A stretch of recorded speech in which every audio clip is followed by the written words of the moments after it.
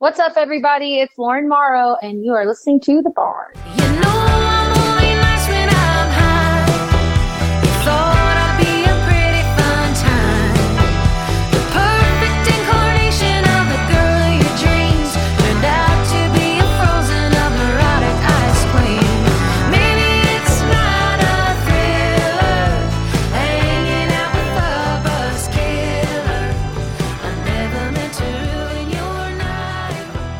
You know. Hi, and welcome to The Barn, live from The Barn Studios. You got the Chad here in the studio. Got a special guest joining us online right now. We have Miss Lauren Morrow coming into town this weekend. Lauren, how are you? I'm great. How are you doing? Doing really good. We're excited. You're going to be here Friday, June 2nd, St. Louis, Missouri at the Golden Record with you and Josh Headley. And we're excited to have you in town. Thank you. I'm excited to be there. We've heard lots of good things about this place we're playing, so should be a fun time. Yeah. And you are out promoting and talking about your newest record, People Talk, out now on Big Kitty Records. Tell us about People Talk.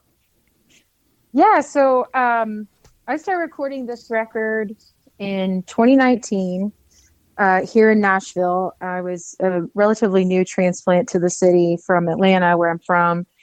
And we started recording the record, and then obviously we all know what happened in the years following that. And so we decided just to kind of sit on it and wait until we had a good opportunity to put it out where people could hear it and enjoy it.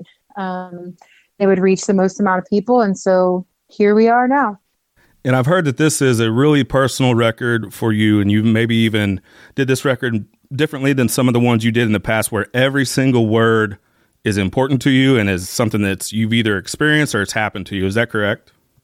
Yes. I think my husband, Jason, and I had a band called the Whiskey Gentry for over a decade. And we kind of leaned into a little bit more of the like bluegrass, newgrass kind of stuff. And I was able to kind of write, more songs that were maybe like more tales of things that happened to other people, while, still had some, things that were personal to me. But this one definitely feels different. It feels a little, definitely more, vulnerable in terms of the lyrics and everything that's on it. And how would you describe your overall theme or maybe message with your album? I think that there's a lot on there, I think, of trying to or coming to terms with maybe the person that you've grown into. I've been playing in bands and been in the music industry for close to 16 years now, and I know that doesn't make me a huge veteran, but at the same time I've seen a lot and I've had to deal with a lot. And I think if anything, it's just kind of like growing into yourself and whether that means in terms of your career or your marriage or relationship or whatever it is, it's just trying to find, I guess, your own voice through all of it.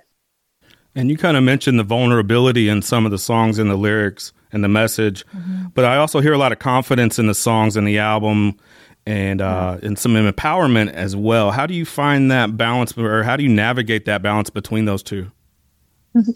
I've always, for some reason, been blessed with confidence. I wouldn't say blessed, but I mean, it's something that I have to work at all the time. But whenever I start to feel, insecure or whatever, I kind of have to turn off that part of my brain. And it's taken a really long time for me to get there.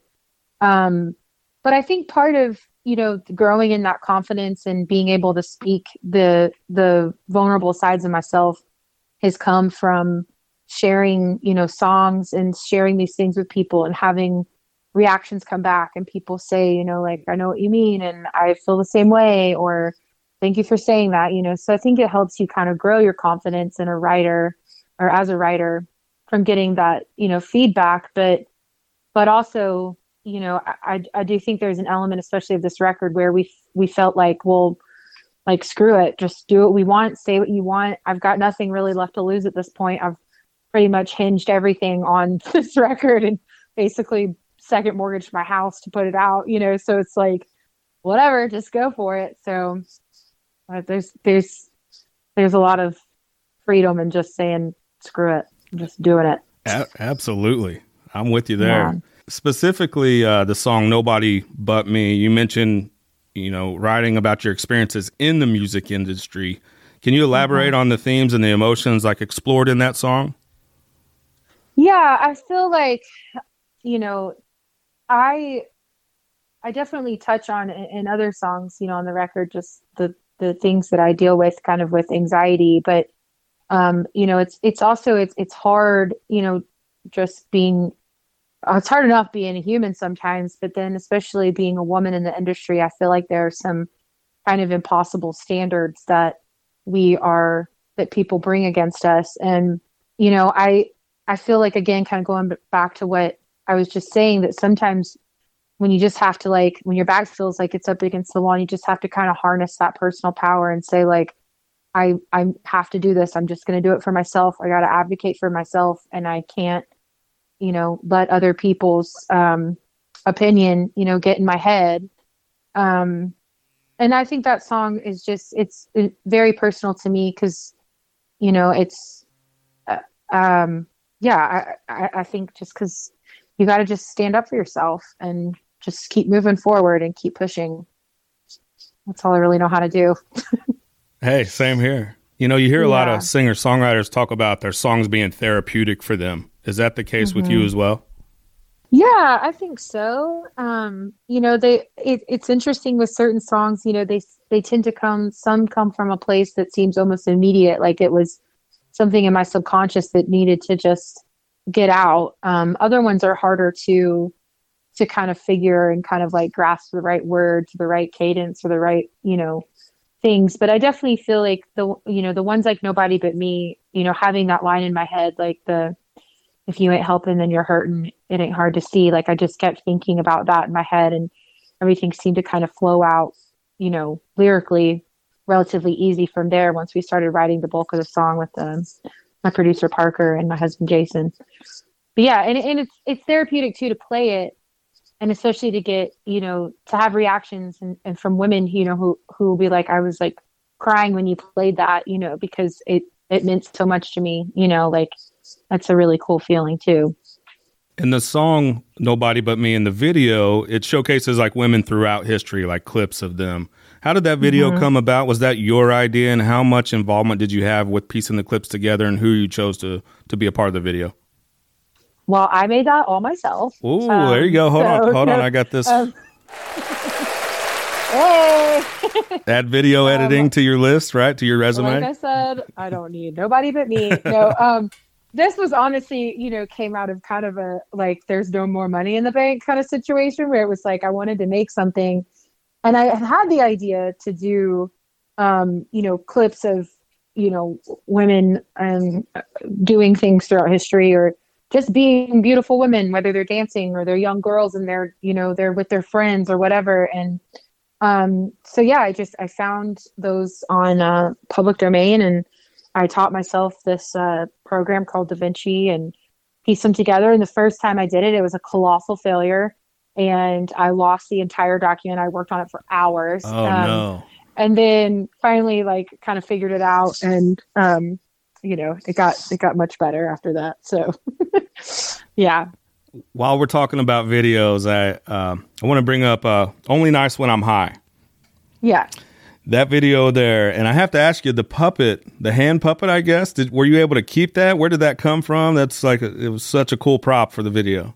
Thank you. Yeah. So that I still do. We call him Jointy. That's his name, and he lives here with me at my house. And we have a good friend here in Nashville named Adam Kowalski, and he and I and my husband and producer were having lunch one afternoon, and I had told him that I had this idea for a video that would have it was inspired kind of by, if you watch South Park, Mr. Hanky the Christmas Pooh, that has like the really long arms and legs. And yeah. And I was like, thought, like, if there was this kind of joint that would be following me around in certain situations where I felt anxious and helping me through them. And Matt just kind of laid on us that he he can create puppets. And he was like, well, I'll do like a prototype. I'll show it to you, see if you like it. And he sent us that. And I was like, oh my God, this is amazing. So he built it, he puppeteered the whole thing. And yeah, it was just an amazing thing to be able to have.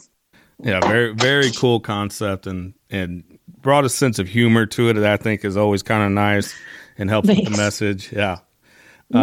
You've mentioned your husband a few times. I know you obviously did some collaboration and played many years of music with him, but you also collaborated with your producer, Parker Kaysen. Mm-hmm. And between you three, you kind of came up with this album. How was that collaboration? And I guess, how do you collaborate with your spouse? How do you keep home from jobs separate, I guess? It is tricky and complicated sometimes, but Jason and I have been, it's always kind of ever since we started dating, we started playing music together. And so, I think we do a pretty good job of trying to find the balance. But for years, I wouldn't really write with other people. I would sometimes write with Jason, and he would tell me ideas, and, I'd be like, I don't like it, and I would just be kind of like, just, I don't need you to tell me what to do kind of thing, and right. Not listen to him, even though he would be right most of the time. But, I think when we made the decision, it was really Jason's decision for me to go solo, and he and I, started writing more together, started opening myself up more to that. And then when we met Parker, and I really felt, like Parker really understood me, musically and as a human, and, and all those things, that it just felt like a really natural thing. And so, there were times when we would we'd go to Parker's house or go to the studio, and I would have an idea for a song, and he would help with his, big creative brain, and Jason would throw things in, and it felt nice. Like I said, certain ones were harder than others, but I do think that you can hear all of us on there in some shape or form. And specifically with the album People Talk, I mean, it's receiving some high praise from some pretty notable publications like Rolling Stone. Mm-hmm. How's that been for you, and what does that feel like? It feels great. It's like, it's such a crazy feeling sometimes, because this industry can definitely make you feel so insane. And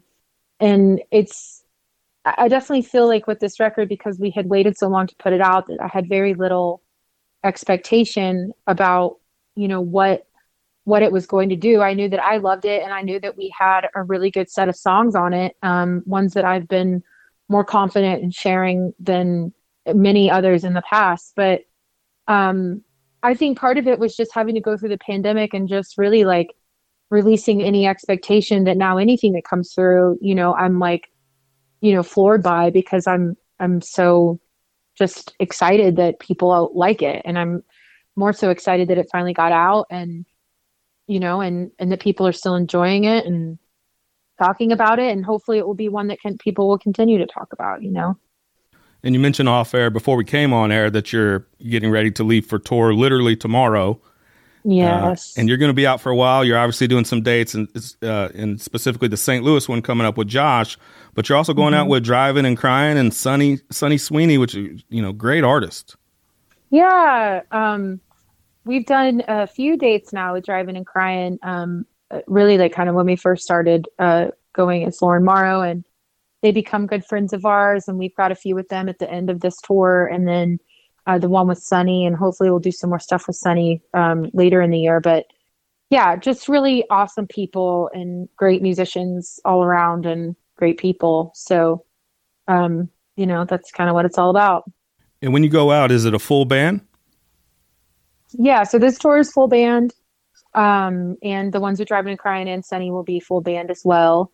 Jason and I did a tour last year. It was like 150 dates, and it was just Jason and I, and as a duo. So it's been really nice. Like, we just wrapped up a month in Europe, and it was so nice to be able to play with a band and like hear these songs for the first time with the band live. So, it's going to be really fun. And we can't wait to see you Friday, June 2nd, St. Louis, Missouri at the Golden Record. Lauren Morrow and Josh Headley. And we can't wait for you to get into town. And we appreciate your time today, Lauren. Thank you so much. Can't wait to see y'all. You know